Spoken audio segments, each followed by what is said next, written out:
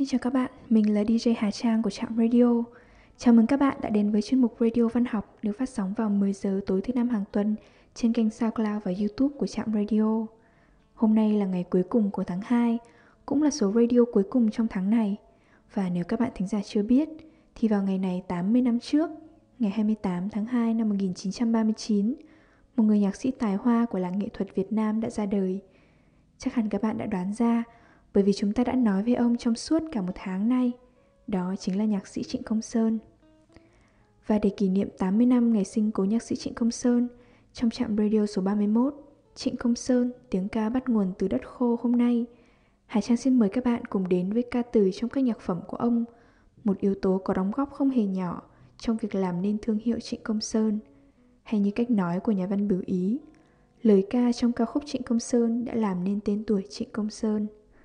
Vị khách mời sẽ xuất hiện trong trạm radio số 31 để cùng Hà Trang thảo luận về chủ đề này là một gương mặt khá quen thuộc với chương trình, đó là nhà văn Nguyễn Trương Quý.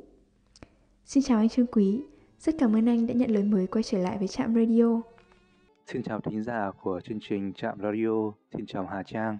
Tôi rất vui và rất cảm động khi được mời tham gia vào một số radio đặc biệt, đó là về nhạc sĩ Công Sơn, một tác giả mà tôi có những bài hát mà có lẽ tôi thuộc rất là nhiều và đã đi vào trong tâm trí của tôi suốt nhiều năm qua. Có lẽ phải công nhận rằng hiếm có nhạc sĩ nào trong lịch sử nổi tiếng và gây được sức ảnh hưởng lớn như Trịnh Công Sơn, đến nỗi mà khái niệm nhạc Trịnh gần như được sử dụng như từ chỉ một thể loại nhạc, tương đương với nhạc tiền chiến hay nhạc trữ tình, ví dụ như vậy.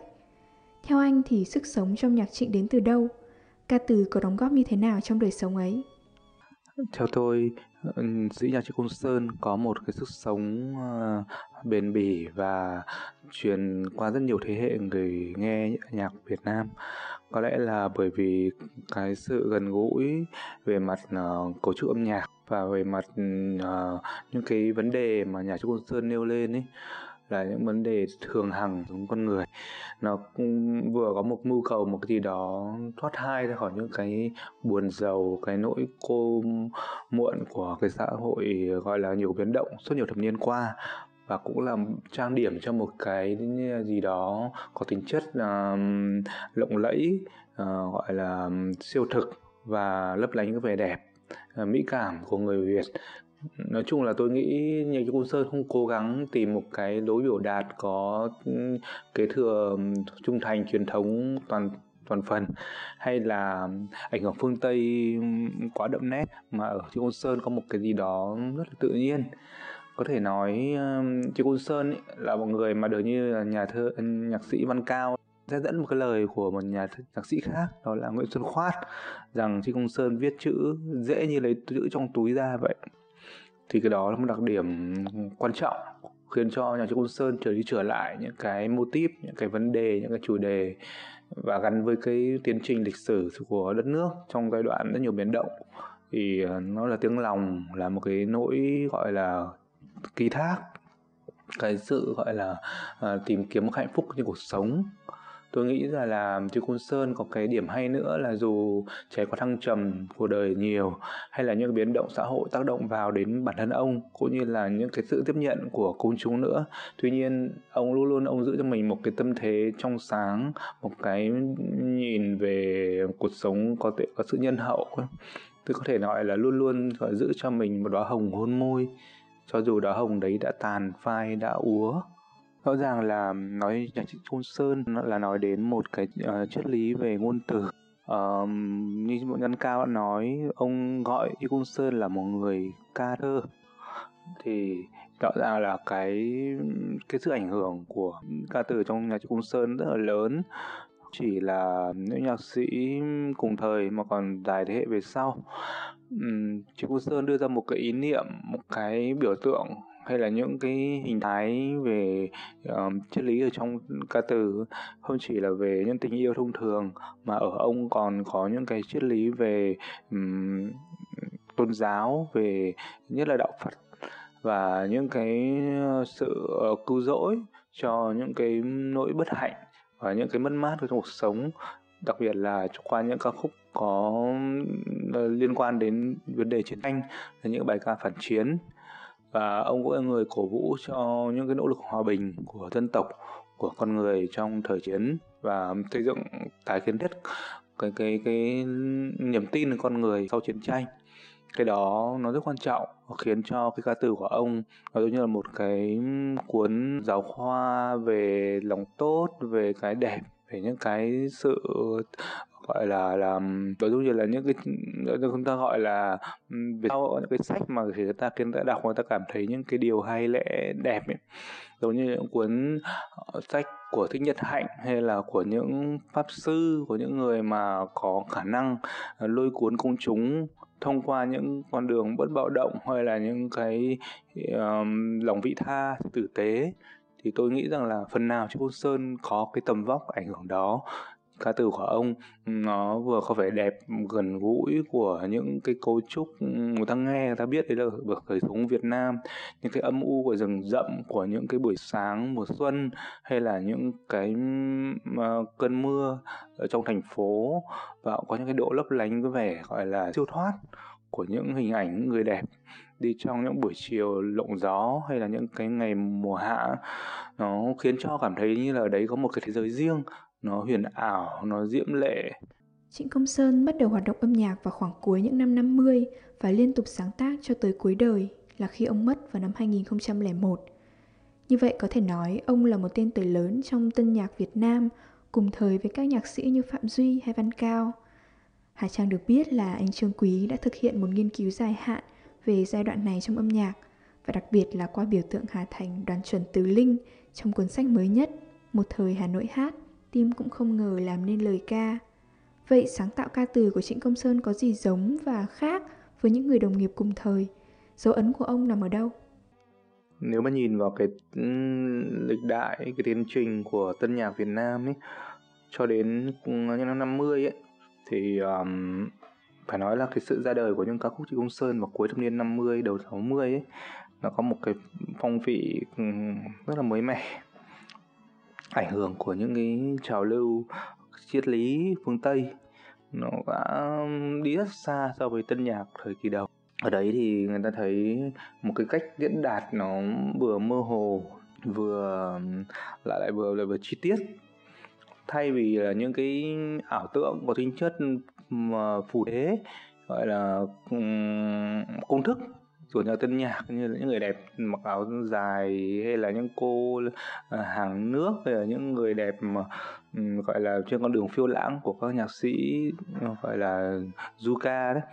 Thì nhạc Trịnh Công Sơn là những thành bóng của những người đẹp thành thị. Nó không hẳn là thành thị, nhưng mà có một cái gì cốt cách ấy. Nó vừa giống như là những bức tranh gọi là có tính chất biểu hiện và hậu ấn tượng. Cái ở đấy người ta thấy một những cái người đẹp ấy không còn là những cái người đẹp có tính chất tả thực, đi lại ở trong một cái môi cảnh ấy, rất là dễ đoán, như là quán nước, hay là hoàng cà phê, hay là những người đẹp mưa hoa hái hoa buổi sáng, mới là những người đẹp như là kiểu người đẹp trên bề mặt phẳng, giống những bức tranh của Modigliani hay là Chagall ấy. Những người đẹp có cái tính chất biểu tượng, nó vừa mông lung vừa trạng thái khó được bắt, tức là vẽ ra một nữ nhân vật, nhưng mà trong nhân vật đấy nó hội tụ rất nhiều cái chuyển động, giống những bức tranh lập thể của Picasso vậy. Cái ca từ của Trịnh Công Sơn trong giai đoạn này đã có một cái hàm lượng yếu tố đòi hỏi là cả người nghe và những người viết, tự nhiên từ phía Trịnh Công Sơn là đã trải qua một cái có hiểu biết chung về những khái niệm trừu tượng. Thì tôi nghĩ rằng là ở đây trong cái mức độ gọi là tương tác giữa cảm thụ của hai phía ấy, thì rõ ràng là những bài hát của Công Sơn đã đi lên một cái mức độ trưởng thành hơn trong tâm thức cộng đồng về mặt tiếp thụ những cái kiến thức hàm lượng văn hóa của bên ngoài tác động vào. Trong lúc mà các nhạc sĩ cùng thời thì nhiều nhạc sĩ tìm một cái cách biểu đạt hơi bình dân, như là bằng nhạc theo phong cách kiểu bolero, hay là những làn điệu nó có hơi hướng nhạc ngũ cung hay là cổ truyền, các cái tiết điệu có tính chất ảnh hưởng của cải lương, chủ đề bình dân xã hội. Thì Công Sơn đi một lối riêng, ông viết những cái bản ballad ngắn gọn theo cấu trúc nhạc AB rất là rõ ràng, rất là hiện đại, giống như là âm nhạc của các nước phương Tây nổi lên trong giai đoạn hậu chiến, tức là sau chiến tranh thế giới thứ hai đấy.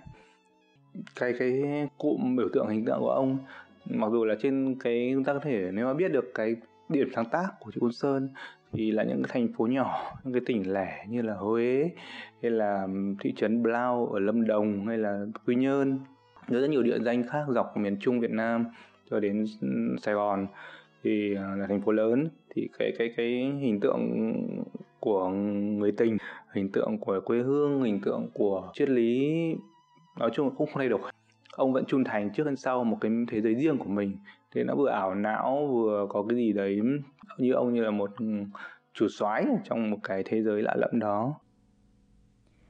Và với gia tài xấp xỉ 600 bài hát trong cuộc đời sáng tác của mình, Trịnh Công Sơn có lẽ cũng sở hữu một hệ thống hình ảnh đa dạng không kém. Chúng ta có thể thấy gió, mây, tiếng mưa, mùa thu, lá vàng, bàn tay, con mắt, vân vân. Các bài hát của Trịnh có một điểm chung là các hình ảnh thường mang nhiều nghĩa ẩn dụ, do đó mạch truyện thường không rõ ràng, ý tứ cũng khá là mơ hồ, huyền ảo. Tuy nhiên không phải là không có những bài hát viết riêng cho những người cụ thể, như chúng ta đã biết là Diễm Xưa dành tặng cho Bích Diễm, hay Xin trả nợ người là bài hát cuối cùng viết cho nàng thơ Giao Ánh. Ca từ trong bài hát có phản ánh cuộc sống thật và trải nghiệm thật của nhạc sĩ không theo anh? Hay là nói cách khác, Trịnh Công Sơn có phải là một người thành thực và hồn nhiên trong âm nhạc như Đoàn Chuẩn hay không? Đã có nhiều cuốn sách và nhiều nguồn tư liệu để chúng ta thể giải mã được cái nguyên mẫu và cái hình tượng cung cấp cho Trịnh Công Sơn, ý niệm để ông tạo dựng nên những hình mẫu người nữ trong âm nhạc cũng như là những biểu tượng rất là mơ hồ. Thì chúng ta thấy rằng là ở đây Trịnh Công Sơn có một quan niệm thẩm mỹ riêng về việc lựa chọn cái hình ảnh cho mình. Những người con gái, những cái vẻ đẹp, người ta thấy những cái câu như là xanh xao, hao gầy, gọi là cái hư ảo, như là đôi mắt và bàn tay và mái tóc ấy, là những cái chi tiết mà được Trung Sơn nhắc lại rất là nhiều. Ông có những cái cách ông tạo ra không gian nó vừa mê luyến, vừa gợi cảm ấy, lại vừa thanh thoát. Ở ông có một cái độ vô nhiễm, giống như là một ông viết về người tình ấy, người yêu, giống như là viết về một nữ thánh vậy, hay viết về một người có hơi hướng của những bức tượng Đức Mẹ, Tùng Trinh. Chẳng hạn như là có những cái câu nó ngắn gọn, sơ phác thôi, nhưng mà dựng lên cả một cái không gian, một cái hồi ức, một kỷ niệm. Ôi áo xưa lồng lộng đã xô dạt trời chiều, đấy, như từng cơn nước rộng, xóa một ngày điều hưu. Tức là từ một cái hình ảnh bay qua bầu trời, qua một cái ý niệm mà Trịnh Công Sơn có thể vẽ ra hay là có thể kéo về rất nhiều cái liên tưởng khác. Ôi áo xưa lồng lộng đã xô dạt trời chiều, như từng cơn nước rộng xóa một ngày điêu hiu. Hay là một cái cơn mưa buổi chiều trên con đường đến giáo đường chẳng hạn, thì Công Sơn nhìn thấy ở đấy một cái gọi là những cái gọi là cái tái ngộ ấy, về hình ảnh trước và sau. Ông gần như là một người luôn luôn nhìn thực vật, hiện tượng ấy, ở trong cái trạng thái mà nó sắp sửa quá độ. Nhìn thấy ở đấy cái đóa hoa bao giờ cũng sắp sửa tàn phai ấy. Nhìn thấy cái sự kết thúc của cái cuộc tình, của cái số phận. Chẳng hạn như là 1000 năm trước, mây qua, môi em hồng nhạt. 1000 năm nữa, mây qua, môi em hồng vừa. Tức là luôn luôn nhìn thấy một cái tiến trình, một cái sự biến đổi. Chìm dưới cơn mưa 1000 năm trước, mây qua, môi em hồng nhạt. Chìm dưới cơn mưa 1000 năm nữa, mây qua, môi em hồng vừa. Chiều nay em ra phố về, thấy đời mình là những đám đông người chơi nhau cuối đường. Ngày đi đêm tới, nghe tiếng hư không. Chẳng hạn, những cái cách cấu trúc của ông luôn luôn nhìn thấy một cái chuyển động, cái sự gọi là biến đổi không ngừng của vật thể, của không gian, của thiên nhiên, trời đất, cũng như của lòng người nữa. Chiều nay em ra phố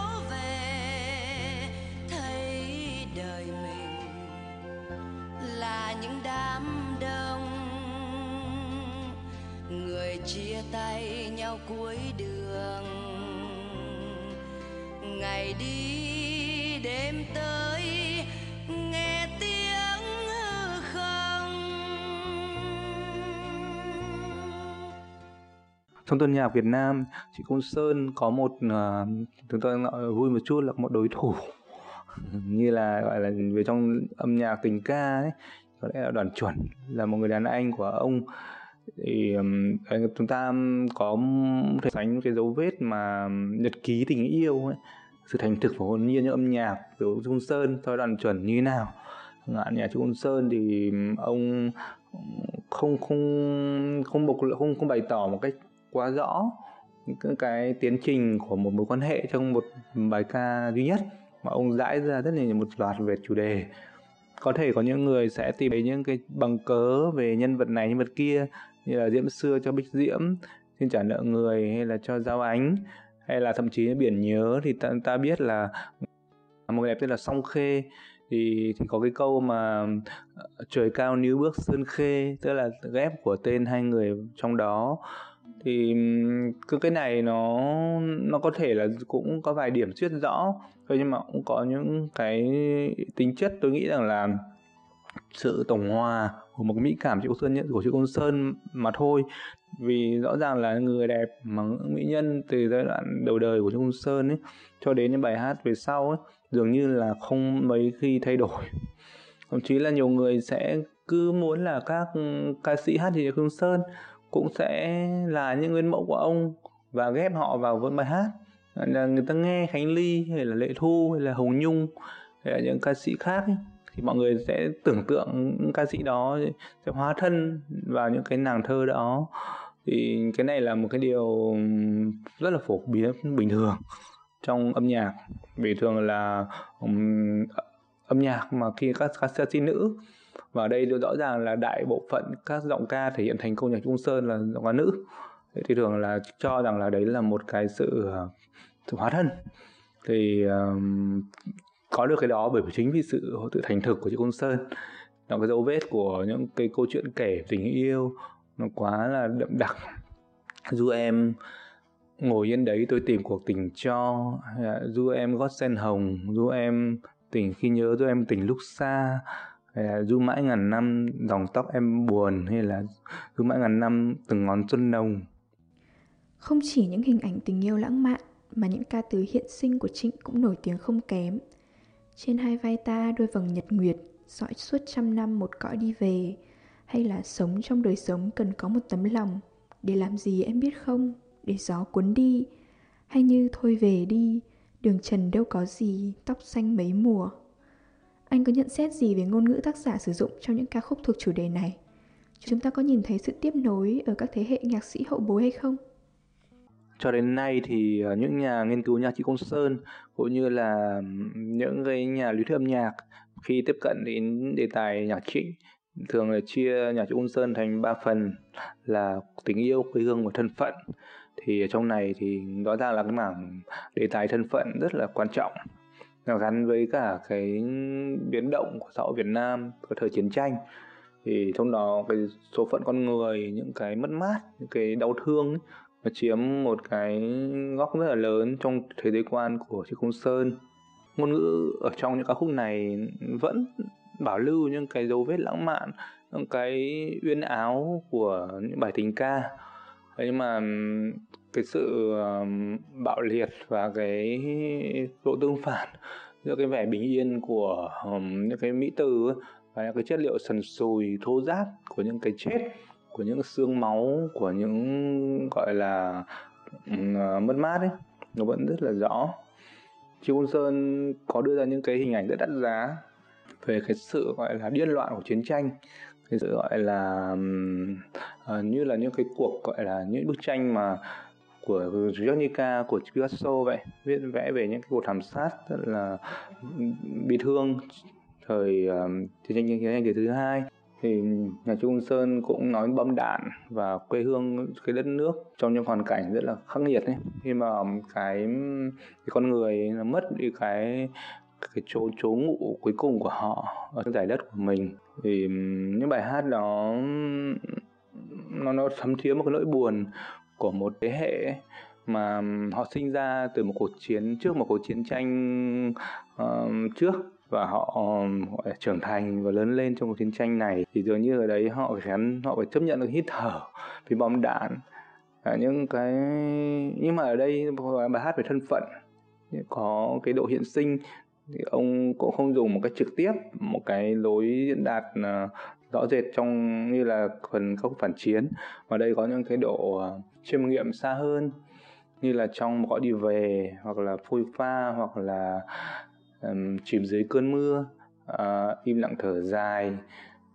Im lặng của đêm tôi đã lắng nghe, Im lặng của đời, im lặng của người khi hoa heo khô. Đấy, họa như là 10 năm xưa đứng bên bờ dậu, Đường xanh hoa muối bay rì rào, 10 năm sau áo bay đường chiều, chút tình dường như hưu hắt bay chẳng hạn thế.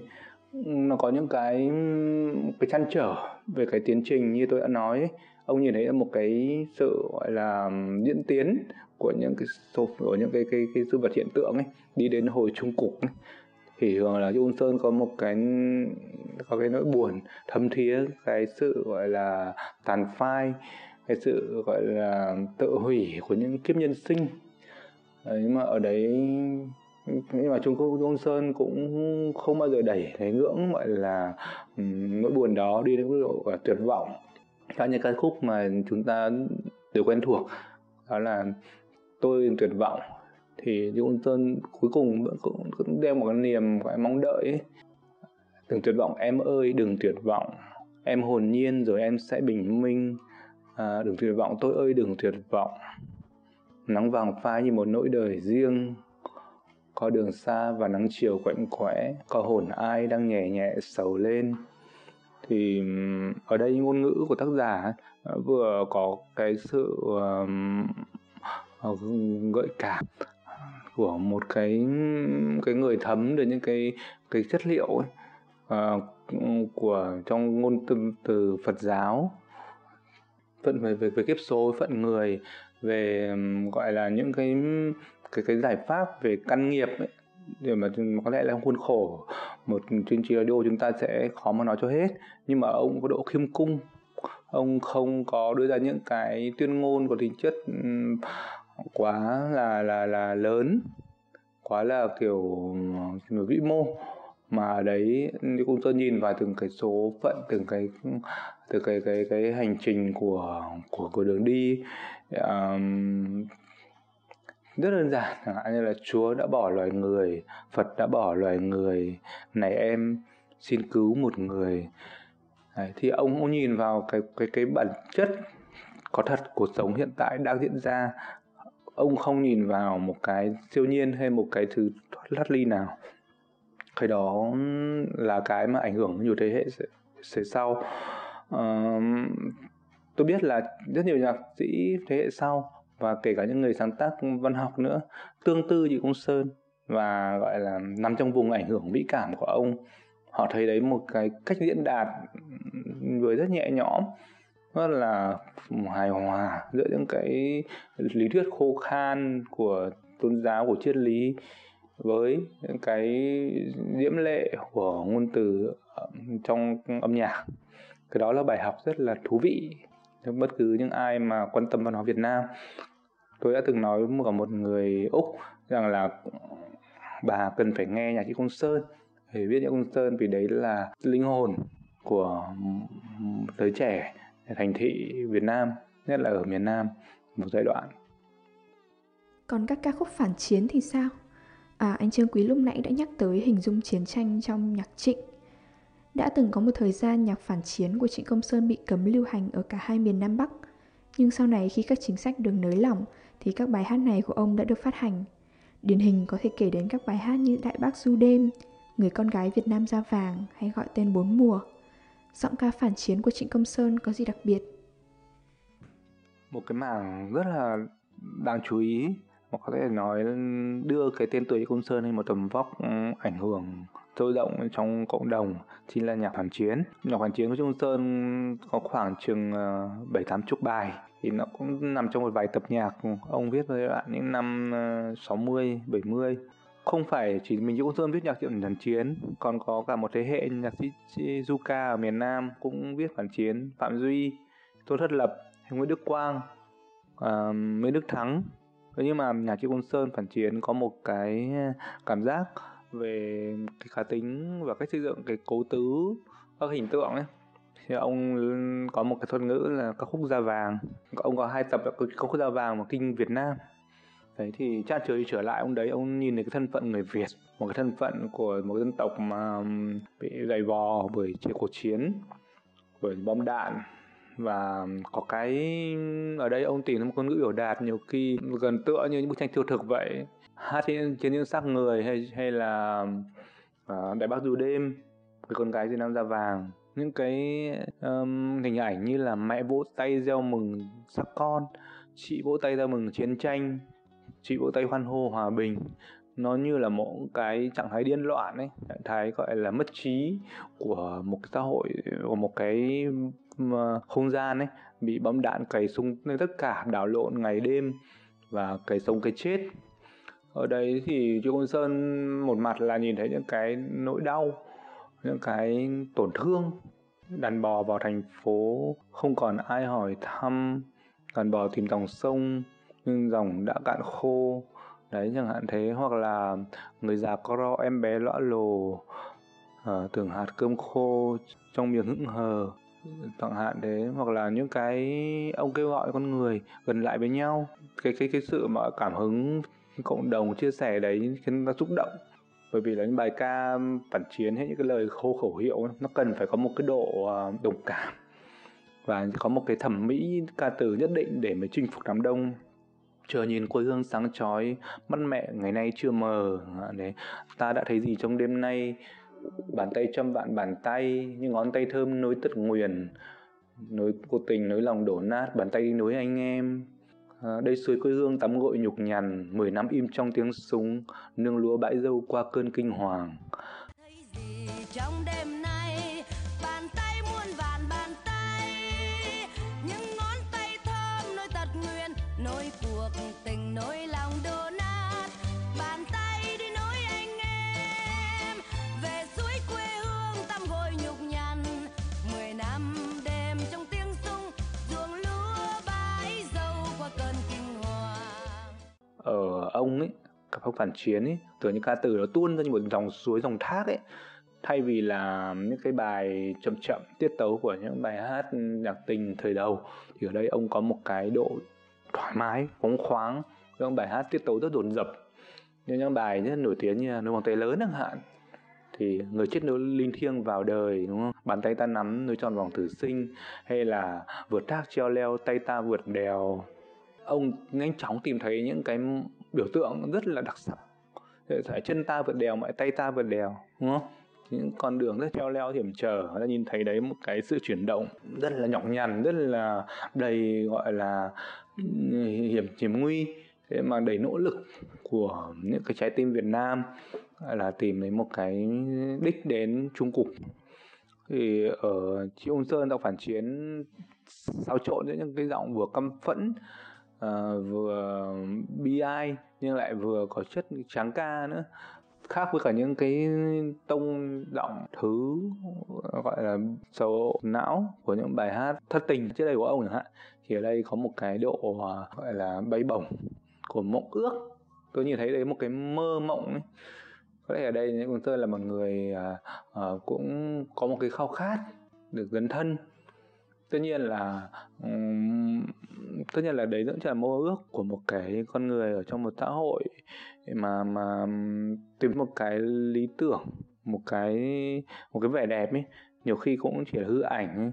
Khi đất nước tôi thanh bình, tôi sẽ đi không ngừng, Sài Gòn ra Trung, Hà Nội vô Nam, tôi đi chung cuộc ngừng và mong sẽ quên chuyện non nước mình. Có những người sẽ nói rằng là nhạc phản chiến Nhạc Công Sơn một giai đoạn đã nói là nó vẫn còn yếm thế, nó là cái gì đấy hão, nó là cái không thực, hoặc là thậm chí ông vấp phải cả những cái sự gọi là phản đối hay là sự như là nghi ngờ từ cả hai phía. Thế mà chúng ta không cùng thời gian chúng ta thấy rằng là trước sau thì Công Sơn có một cái mỹ cảm riêng về cái hòa bình, về cái tiếng nói lương tri ấy. Đó là vì sao mà cho đến bây giờ thì những bài phản chiến của Trung Sơn vẫn được người ta tìm đến như là những bài hát thú vị, tâm thế khao khát của một lứa người, hoặc cái cách biểu đạt nó rất là đặc sắc. Chúng ta vẫn còn nhớ những bài hát như là Người con gái 10 năm da vàng, Yêu quê hương như yêu đồng lúa chín, Đường ra hòa bình, hoặc là những bài ca dao mẹ, Mẹ ngồi ru con, Nước mắt nhục nhằn, Xót xa đời mình, đúng không? Tất cả những cái đó nó tạo ra một cái lực, nó hút tất cả sự quan tâm của công chúng đến một cái đích, đến cái đích gọi là nhân bản ấy, gọi là cầu vọng cho một cái tương lai, gọi là con người ta sống với nhau hòa bình và thân ái. Ca khúc phản chiến Trung Sơn ấy có một cái vốn từ vựng cũng vẫn chia sẻ chung với cả những ca khúc dòng tình khúc và dòng về thân phận của ông. Những cái vốn từ như là về hình tượng người phụ nữ rất là ám ảnh, như là bài hát Con gái 10 năm da vàng, thì như Công Sơn đã từng kể là ông có cảm hứng viết bài này từ khi ông nhìn thấy xác của một cô du kích trên đèo Hải Vân. Đó, thì vẫn là những người con gái Việt Nam da vàng yêu quê hương như đã yêu mình, những cách mà ông hình dung ra cái tâm trạng và cái hành vi của đối tượng ấy, rất là thú vị, rất là đáng để ý. Cách ông nhân hóa những cái sự vật hiện tượng nó cũng rất đáng kể, như là 20 năm nhục nhằn đã qua, hôm nay thấy mặt trời rực sáng trong tim người, trong tim ta, trong tim anh, trong tim những ruộng đồng gội nắng. Đấy thì nó cảm thấy là ở đây ông huy động tất cả cái thành phần gọi là hệ thống biểu tượng quen thuộc của mình để phục vụ cho cái ca từ của mình. Đường ta đi mênh mông phố xá bao người quen, bản chân ta thanh thang những nắm tay gieo mừng, về khắp chốn núi rừng, về khắp bao thôn làng, cùng hát sông đất mới cho trời vui theo với lòng người. Điều này rất quan trọng bởi vì là nó sẽ tiếp nối bằng những cái chủ đề bài hát, chủ đề có tính chất về quê hương thời sau của ông, cũng như là thời đất nước thống nhất. Ông vẫn tiếp tục cái mạch đó. Chúng ta sẽ không ngạc nhiên khi mà cái Công Sơn có một cái tiếp nối cho những ca khúc như Em ở nông trường, Em ra biên giới, Huyền thoại mẹ, hay là Trường cho quê hương tôi, là một ca khúc mà tôi nghĩ rằng là có thể thấy được cái sự tiếp nối toàn vẹn của Công Sơn. Chiều trên quê hương tôi, nắng phơi trên màu ngói non tươi, gió mang đi một mùa sẽ tới, sẽ mưa lâu hoặc cơn nắng dài. Rõ ràng là cơn mưa, cơn nắng, hay là buổi chiều, hay là tất cả những cái biểu tượng ấy đã xuất hiện tất cả trước đó, thì bây giờ cho Công Sơn tái hiện lại với một vỏ thẩm mỹ mới, thì cái đó là một cái sự chuyển tiếp rất là tự nhiên. Khi mà chúng ta thấy rằng là nhiều người sẽ cho rằng là những bài hát thời tình ca ban đầu mới là giá trị, mới là một cái sự ma mị của Công Sơn, nhưng mà ông cũng có một cái biến đổi của chính ông, và cuộc sống thời cuộc đòi hỏi con người ta cũng có những cái sự thay đổi. Hoặc là ca khúc mà rất nổi tiếng về sau mà rất nhiều người thuộc là Em còn nhớ em đã quên, thì bài hát đã được đặt tên bộ phim của đạo diễn Hữu Phần, dựa trên cuộc đời sáng tác của Công Sơn. Thì bài hát đó cũng như bài hát Nhớ mùa thu Hà Nội và những bài hát về một số địa danh đặc biệt thì cho thấy rằng là Công Sơn có bắt đầu là chuyển dịch các biểu tượng thẩm mỹ của mình từ những cái phạm trù hiện sinh hay là hư ảo về hiện thực rõ rệt hơn. Có thể có nhiều người cho rằng đó là một sự phát triển không hợp lý về mặt thẩm mỹ của một tượng đài về mỹ cảm ấy. Thế nhưng mà với tôi nghĩ rằng là mỗi người sáng tác trong cuộc sống ấy, thường họ sẽ lựa chọn những cái biểu tượng hay những cái giá trị hợp với ta nhất lưu đoạn đó. Có thể nói rằng là những điểm lại tổng quát ấy, hệ thống bài ca trên Công Sơn ấy trong ca từ thì nhiều khi tôi cũng cứ hình dung ấy, ông giống như là một cái biên niên gọi là tình cảm của người Việt. Giống như là chúng ta đã có truyện Kiều, thì lúc nào giờ truyện Kiều ra chúng ta hay có nhiều ai cũng thể thuộc vài câu, thậm chí có thể bói Kiều. Thì nhạc Trịnh Công Sơn chẳng hạn, nhiều khi ai cũng lầm nhầm một vài câu hát trong một bài nào đó Trịnh Công Sơn và cũng thấy cái tâm trạng của mình được lấp lánh, được thăng hoa ở trong những bài hát đó. Dường như là ca sĩ nào ở Việt Nam ấy cũng đều biết hát bài hát Trịnh Công Sơn và từng thử sức với nhạc của ông. Rõ ràng là cái độ phổ cập và cái sức phổ biến của Trịnh Công Sơn rất là rộng rãi và không phải nghi ngờ.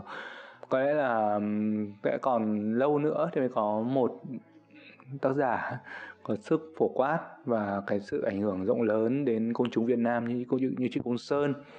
Có lẽ còn rất lâu mới có một tác giả với ca từ có thể khiến người hát, người nghe cảm thấy sửng sốt và cảm thấy bất ngờ. Luôn luôn ông tạo ra những cái bất ngờ đó, đôi khi ra những ám ảnh về gọi là tâm trí. Nhiều đêm thấy ta là thác đổ, tỉnh ra có khi còn nghe. Ở đấy chúng ta thấy một cái sự gọi là thăng hoa của cảm xúc, của cảm giác và cả nỗi ám ảnh về kiếp người nữa. Nếu mà tôi muốn được gọi là cảm thấy mình an ủi hay là cảm thấy khuây khỏa thì thường tôi sẽ chọn một bài hát nào đó Trịnh Công Sơn. Thì rất là dễ đáp ứng với tâm trạng mình lúc đó. Có thể là điều mà không phải nhạc sĩ nào hay là ca từ nào cũng có thể làm được điều đó. Xin chân thành cảm ơn anh Nguyễn Trương Quý đã tới tham dự với Trạm Radio và đã có những chia sẻ hết sức tâm huyết. Thời lượng của chương trình đến đây là kết thúc. Xin cảm ơn các bạn thính giả đã chú ý lắng nghe. Và để kết thúc chương trình, Trạm Radio xin gửi tặng các bạn ca khúc Tôi ơi đừng tuyệt vọng, sáng tác và thể hiện bởi Trịnh Công Sơn. Chúc các bạn một đêm ngon giấc.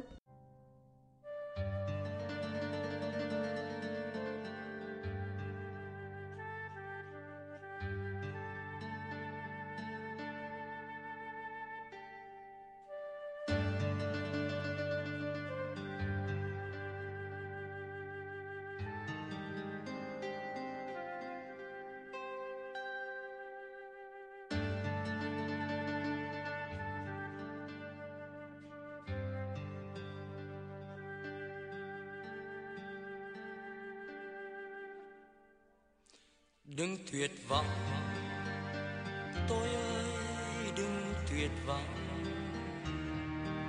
Lá mùa thu rơi rụng giữa mùa đông. Đừng tuyệt vọng em ơi, đừng tuyệt vọng. Em là tôi và tôi cũng là em. Con diều bay mà linh hồn lạnh lẽo. Con diều rơi cho vực thẳm buồn theo. Tôi là ai mà còn khi dấu lệ? Tôi là ai mà còn trần gian thế? Tôi là ai, là ai, là ai mà yêu quá đời này? Đừng tuyệt vọng, tôi ơi đừng tuyệt vọng. Nắng vàng phai như một nỗi đời riêng. Đừng tuyệt vọng em ơi, đừng tuyệt vọng. Em hồn nhiên rồi em sẽ bình minh. Có đường xa và nắng chiều quạnh quẽ. Có hôn ai đang nhẹ nhẹ sâu lên.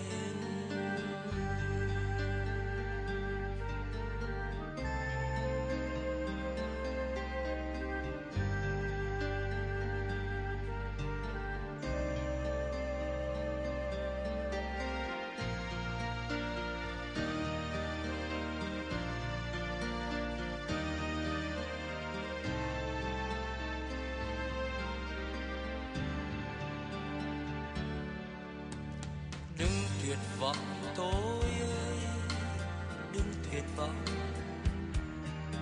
Lá mùa thu rơi rụng giữa mùa đông. Đừng tuyệt vọng em ơi, đừng tuyệt vọng. Em là tôi và tôi cũng là em. Con diều bay mà linh hồn lạnh lẽo,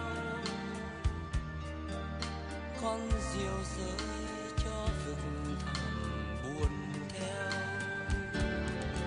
Tôi là ai mà còn khi dấu lệ, tôi là ai mà còn trần gian thế. Tôi là ai, là ai, là ai mà yêu quá đời này. Đừng tuyệt vọng tôi ơi, đừng tuyệt vọng. Nắng vàng phai như một nỗi đời riêng. Đừng tuyệt vọng em ơi, đừng tuyệt vọng. Em hồn nhiên rồi em sẽ bình minh. Có đường xa và nắng chiều quạnh quẽ,